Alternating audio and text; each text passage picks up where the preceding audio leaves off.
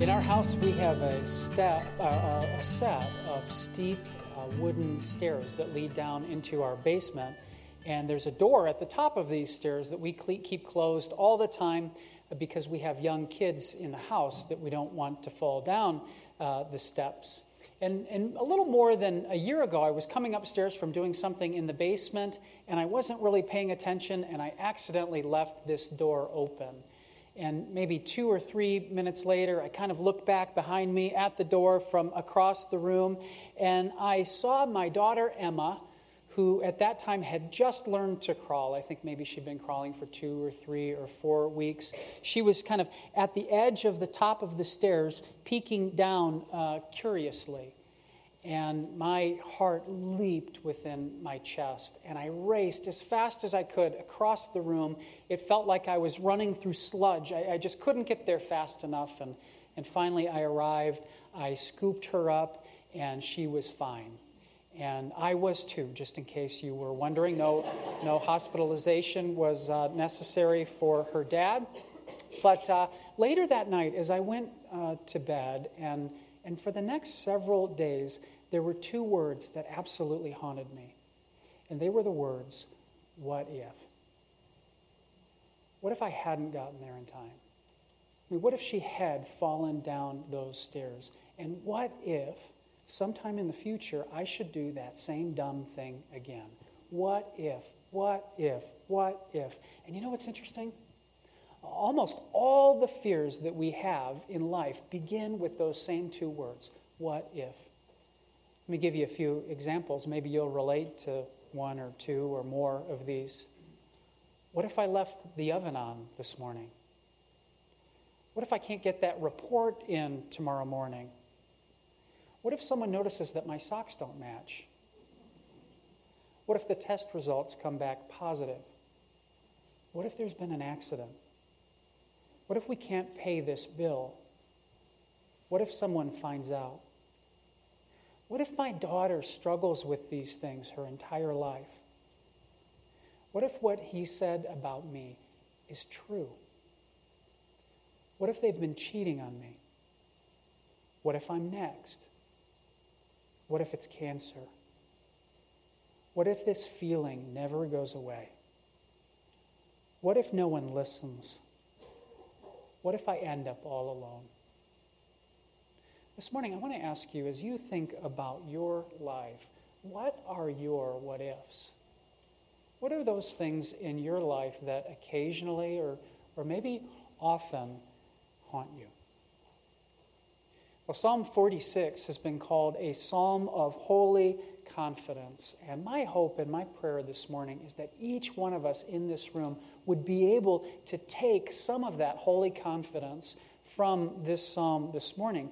Because Psalm 46 answers it offers an answer to every what if we might ever have had and every what if we possibly could have. And it's a holy confidence that is cemented in the firm and steady truth that God is in charge. That no matter what if we face, that God at all times is always in charge of everything. Now, this psalm is broken down very simply into 3 sections, and I want to just let you know what each section is basically about. In the first section, we are told that we shouldn't fear. In the second section, we're told why it is that we shouldn't fear. And in the third section, we're told how to keep from fear. So we have the that, we have the why, and we have the how. And the first section is going to begin with an example of fear itself. So let's go back and take a look at verses 1 through 3. The psalmist writes, God is our refuge and strength, a very present help in trouble. Therefore we will not fear, though the earth gives way, though the mountains be moved into the heart of the sea, though its waters roar and foam, though the mountains tremble at its swelling. Now, it's difficult to imagine more dire circumstances than the ones that are presented in this little section of the psalm. There's nothing in the world that's more heavy, more certain, more dependable in all the earth than the mountains are.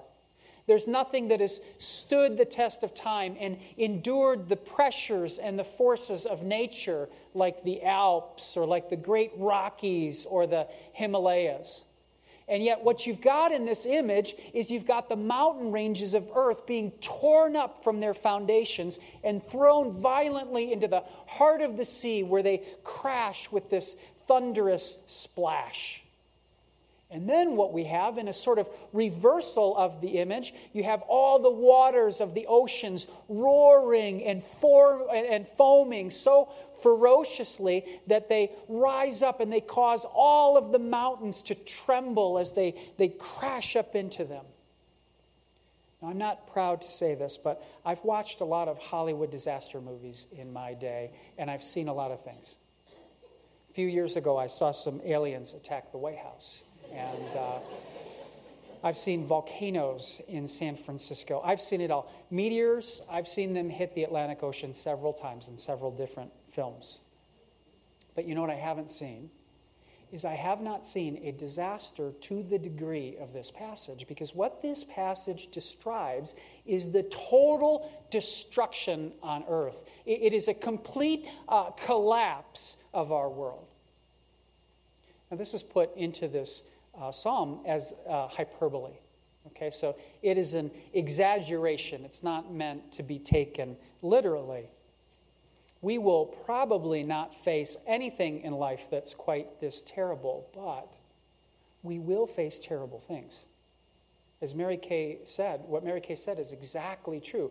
Christians face terrible, horrible, sometimes inconceivable challenges in life. And so this psalm begs the question, what are we to do when the times of trouble come?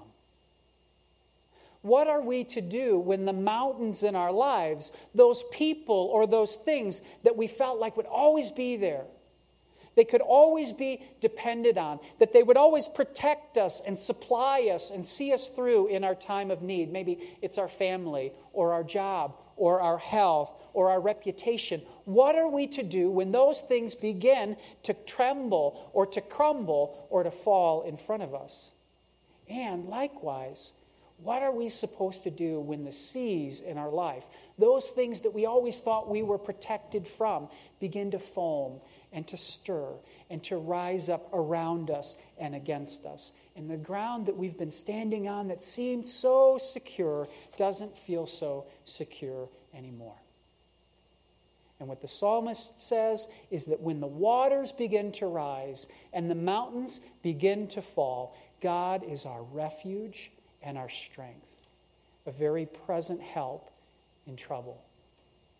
And so, in this psalm, when presented before us, is the most unimaginable what if. We are reminded that God, in all of our what ifs, is still in charge of everything. And what I love about this psalm is that it announces this truth in two ways. There's sort of two tones that are within the words of these of this psalm. It first announces this truth like a joyful headline on a newspaper, that this is meant to be proclaimed and rejoiced in, and yet it also applies these truths tenderly and gently, like medicine on an aching wound. The psalmist says, even if all of nature crumbles around us, even if the worst thing happens, God is there to protect and uphold his people. And therefore, the psalmist says, we will not fear. Now, the psalm I mentioned is divided into three parts. And one thing that you'll notice is that there's a very small word there. It's the word Selah. And the Selah is written into many of the Psalms. What we believe it is that it's a musical term that is a break. It's meant to be a pause. And it was a pause in part for the singers or the musicians who would sing and play the music to these songs so that they could take a breath. Maybe sometimes they would stop and retune their instruments. But for the people who were not leading the singing, for those who were not the musicians, it would serve as a point of reflection. And the people were meant to stop and to soak in what it was that had been promoted and talked. And the psalm invites us to do that throughout. We ought to stop and pause and remember that as the waters rise and the mountains fall, God is our refuge and our strength. That He is present, He is with us, and therefore we need not be afraid. So the first part of this psalm tells us that we shouldn't fear. The second part of the psalm tells us why we shouldn't fear. Let's look at verse 4. There is a river whose streams make glad the city of God, the holy habitation of the Most High. God is in the midst of her. She shall not be moved. God will help her when morning dawns. The nations raise, the kingdoms totter. He utters His voice, the earth melts. The Lord of hosts is with us. The God of Jacob is our fortress. And so what you have here is in this setting where the earth is absolutely giving away. Right? You've got this terrible shaking and crumbling happening. And yet within all of this, pictured here, firm and secure, stands the city of Jerusalem. This part of the psalm describes that city. Now, the city of Jerusalem in Old Testament times was such a unique and important place.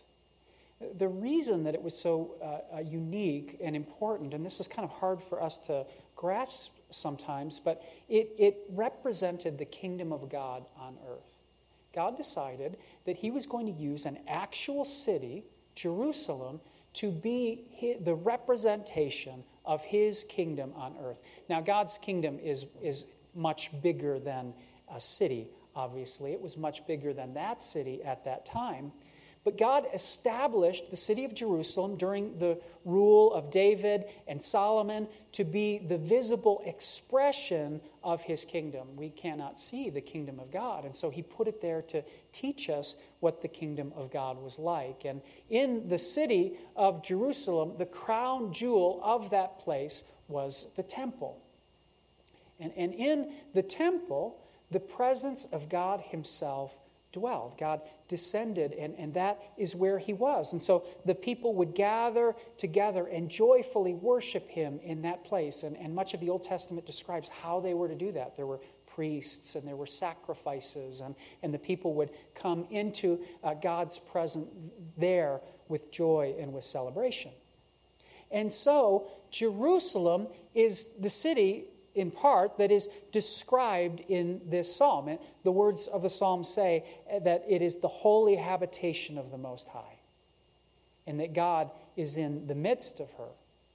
And the result of this, the psalmist says, is that if God is in the middle of this city, if this is His habitation, then that city cannot be moved. Because who or what could ever come against God's own city? What can touch God? And so the people within the walls of this city are safe because it is His. It belongs to Him. And so what you have in here is you have this contrast between these roaring and foaming waters that are outside the city. And inside, the psalm says, there is a river whose streams make glad the city of God. In this city is pictured this beautiful, wonderful, refreshing river. Now, in the city of Jerusalem, back in the times of the Old Testament and also today, there is a very important underground spring that's found in the city.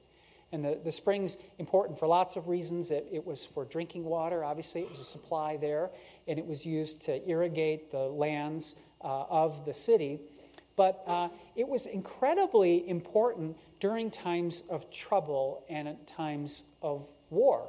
In those days, when a city was attacked or under siege, the greatest fear that the people within the city might have would be that they would lose access to their water. Because obviously, if they lose access to drinking water, then it's only a few days before all hope is lost, and they will need to surrender to the enemy forces. But with fresh spring water flowing in, then the people who are in that city can resist indefinitely whatever it is that's happening outside. And so picture the image here. You've got this situation where outside the walls of the city of Jerusalem, the waters are rising and the mountains are tumbling. The psalmist says the nations are raging and the kingdoms are tottering. And yet what you have here is you have the people within this city drinking from these streams of water. They sit by this refreshing river. And not only in the midst of all of this chaos do they enjoy peace and calm and protection, but it says they also experience this deep sense of gladness and joy. And so Jerusalem stands in the middle of all of this unharmed as the sovereign, stately capital of God's kingdom on earth and as a refuge of hope and peace in troubled times for all those who will put their trust in God. You see the image here? Do you see the contrast? Now, it was not always going to be this way for Jerusalem. There was a growing problem, actually, within the city that would get worse and worse as time went by, and that is that the people in the city of Jerusalem were very hard-hearted and rebellious, and eventually they would revolt against God.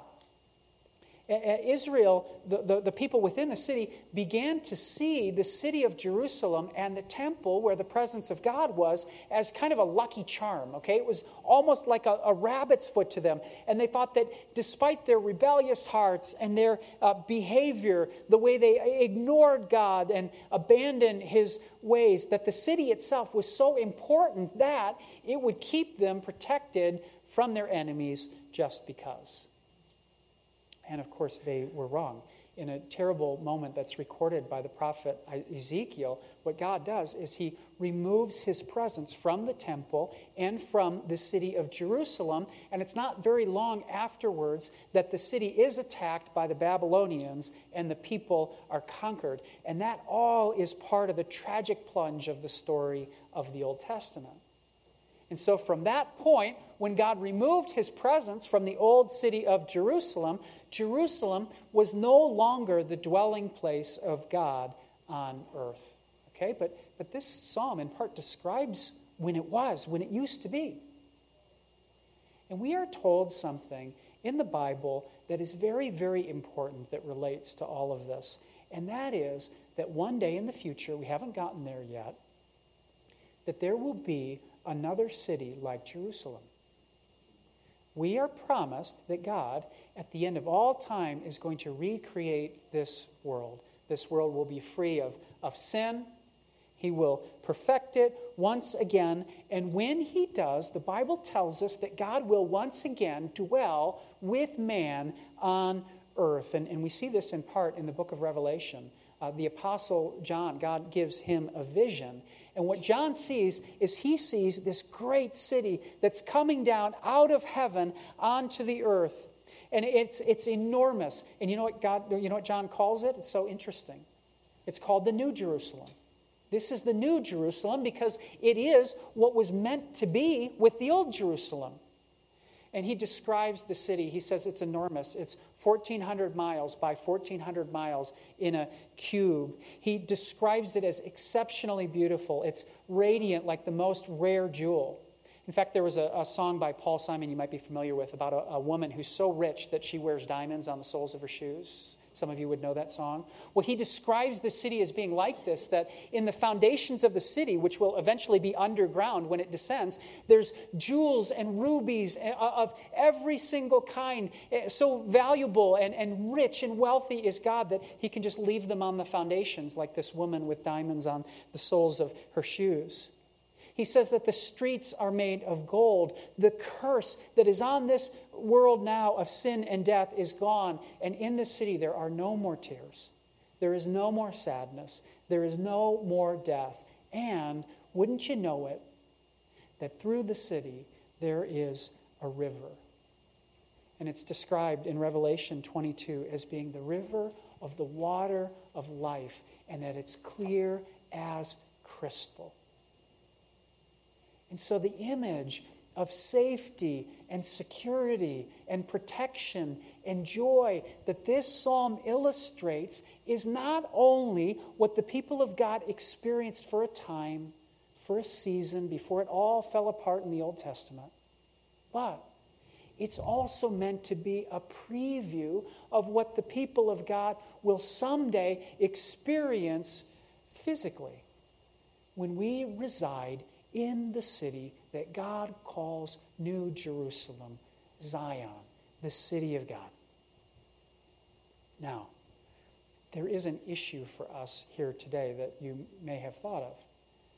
The problem is, we're not here, right? This isn't around anymore. And we're not here yet. This is still out in the future. We are sort of stuck between two cities, between the old one and the new one. And so we might kind of ask the question, well, what is there for us, right? We don't have one of those cities yet that we can run to for safety and security during our time of trouble. So what does this have to do with us today? Well, it really does have everything to do with us through the lenses of the New Testament. Think about this for just a second. In the Old Testament city of Jerusalem, the people worshiped God at the temple.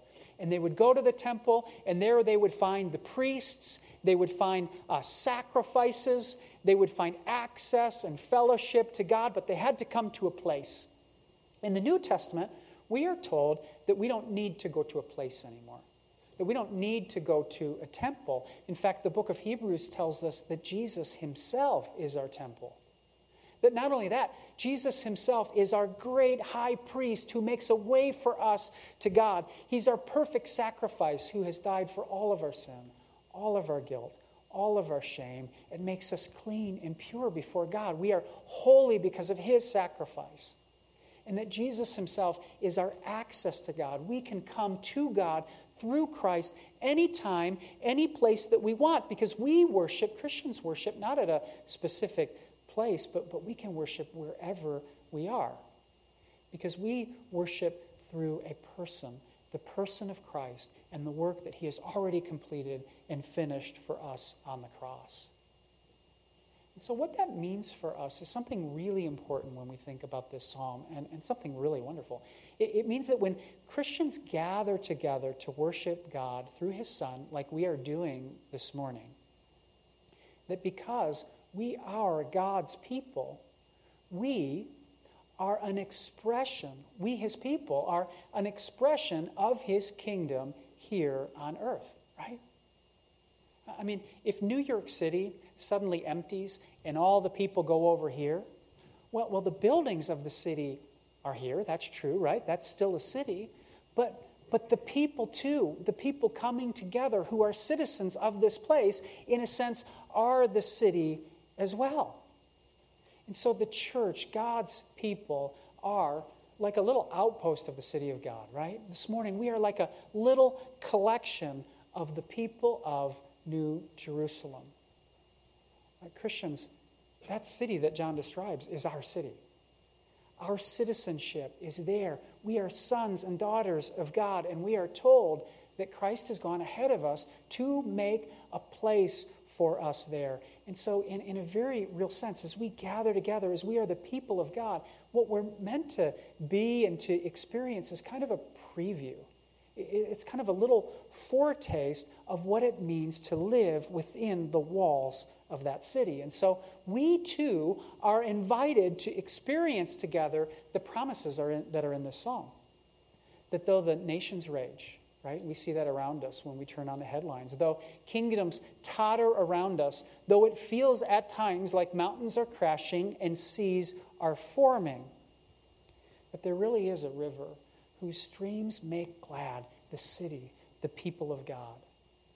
And that God, through his presence and his goodness and his love for us, he provides for us almost a water source that refreshes us, and it supplies us, and it brings us life and joy. And we are meant to come to God together for his guidance and his help, and to know and believe, as the psalm says, that the Lord of hosts is with us, and that the God of Jacob is our fortress. Why should we not be afraid? because we're God's people. And who can touch God? We are citizens of his city, and who can breach those walls? The third piece in this psalm, I think, adds kind of an exclamation point to all of this. And it also actually gets very practical, and it tells us how we're meant to experience these things in normal, everyday life. And before we read it, I'll just tell you, I'll point them out. The first is this, that we are to behold the works of the Lord. And second of all, we're told to be still and know that he is God. Let's read verse 8. Come, behold the works of the Lord, how he has brought desolations on the earth. He makes wars cease to the end of the earth. He breaks the bow and shatters the spear. He burns the chariots with fire. Be still and know that I am God. I will be exalted among the nations. I will be exalted in the earth. The Lord of hosts is with us. The God of Jacob is our fortress. This is a wonderful conclusion to this psalm. And we are told here, first of all, that we are to come and behold the works of the Lord. Now, the psalm moves on for a couple of lines, and it gives a description of what some of God's works are. It says that God is going to make war against his enemies, and he's going to make peace with his friends. First, you have the war. It says how he has brought desolations on the earth. And then we have peace. He makes wars cease to the end of the earth. He breaks the bow and shatters the spear. He burns the chariots with fire. And so what you've got here is you've got two parts of God's character. You've got, on one hand, his justice and his wrath against sin. He is going to make war. And then you have his grace and his mercy and his peace. He alone is the one who is going to fight the war that will end all wars. And he alone is the one who will win the peace that will endure for all times. And so what are we told to do in light of that is we're told to come and to behold his works. And I think that what that means is this, is that we are instructed to intentionally strive to put ourselves in positions and situations in life where we are reminded of all that God has done and all that God is doing and all that God will one day do. There's a story in the New Testament that you might be familiar with. It's late one evening, and Jesus sends his disciples ahead of him by boat, and he sits on the shore. And the Bible says that as Jesus is watching his disciples go across the lake, I believe it was Galilee, he can see that the boat is being beaten by these huge waves and by these fierce winds. And so Jesus does something kind of unexpected. He walks out on the water to be with his disciples. And the disciples, as they are battling these forces of nature, they notice that Jesus is coming to them, and they think that he must be a ghost. And in fact, they are so afraid, as you or I would be the same if we were in that situation, that they cry out in fear. You've got all of these grown men who are yelling in the midst of this huge storm. And Jesus calls out to them, and he says, "Take heart, it is I. Do not be afraid." And Peter, he has this incredible moment of bravery. He calls out to Jesus and he says, "Lord, if it's you, command me and I will come to you on the water." And Jesus replies to him, "Come." And so Peter does. And Peter becomes the only person in all of history to ever walk on water besides Jesus. However, his experience is very short-lived.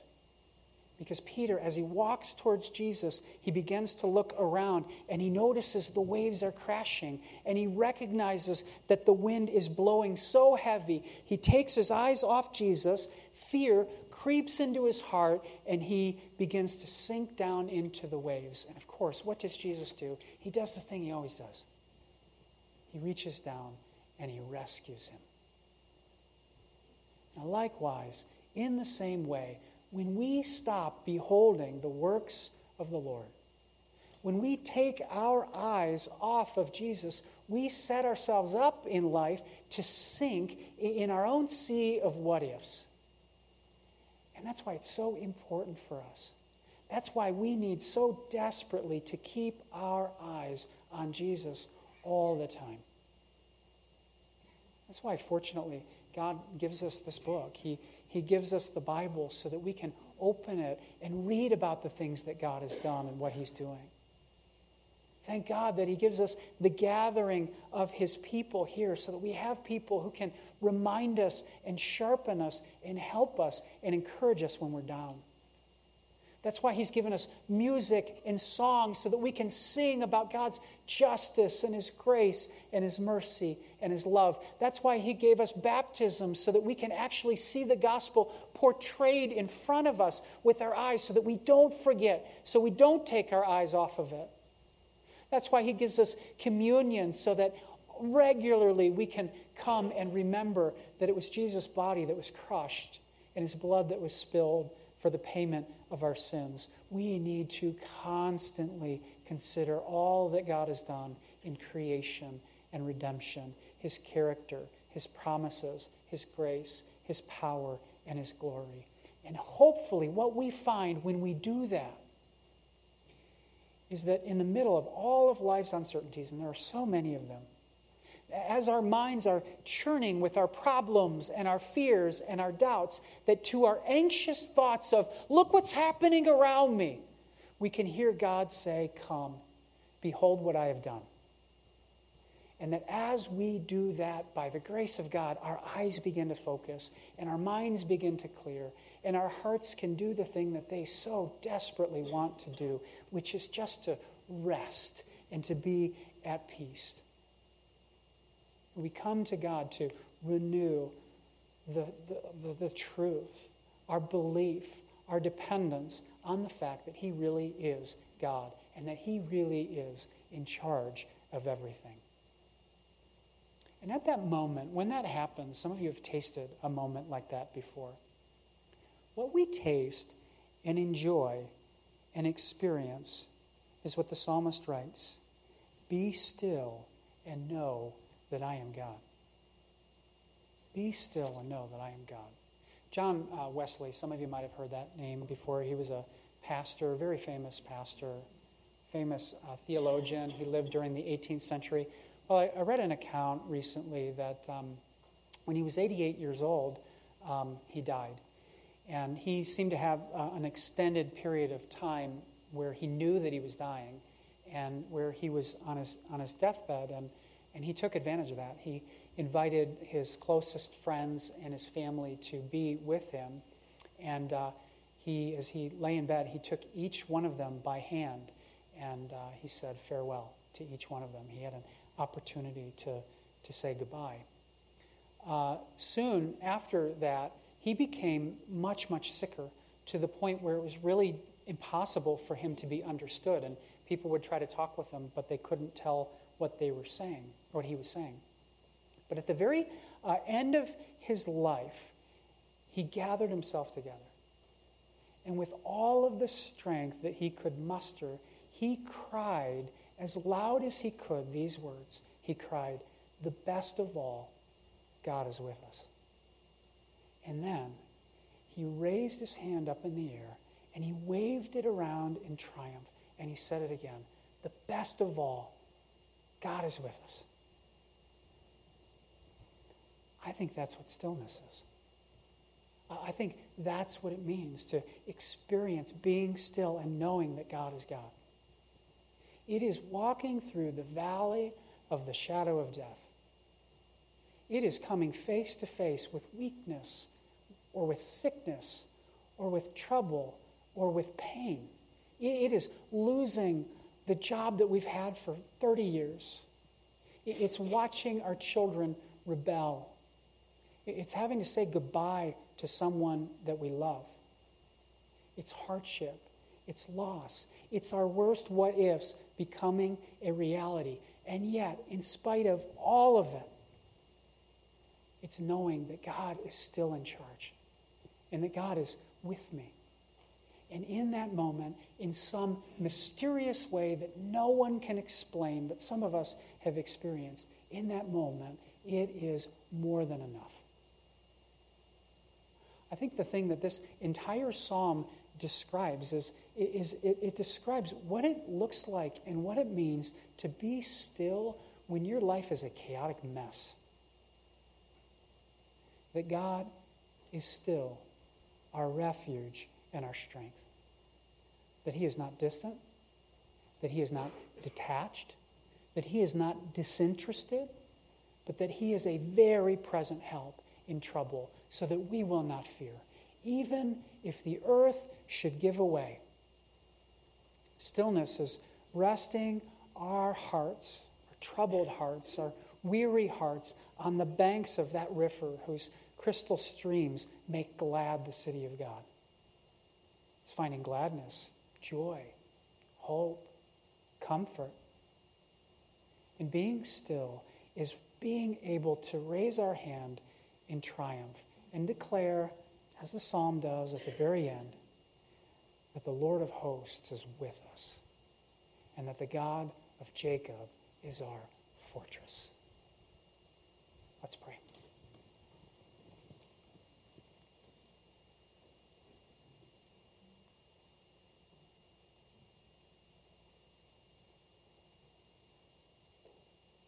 Father, as Mary Kay prayed this morning, we just want to acknowledge that it is true that being your children does not mean that we are kept from problems and trouble.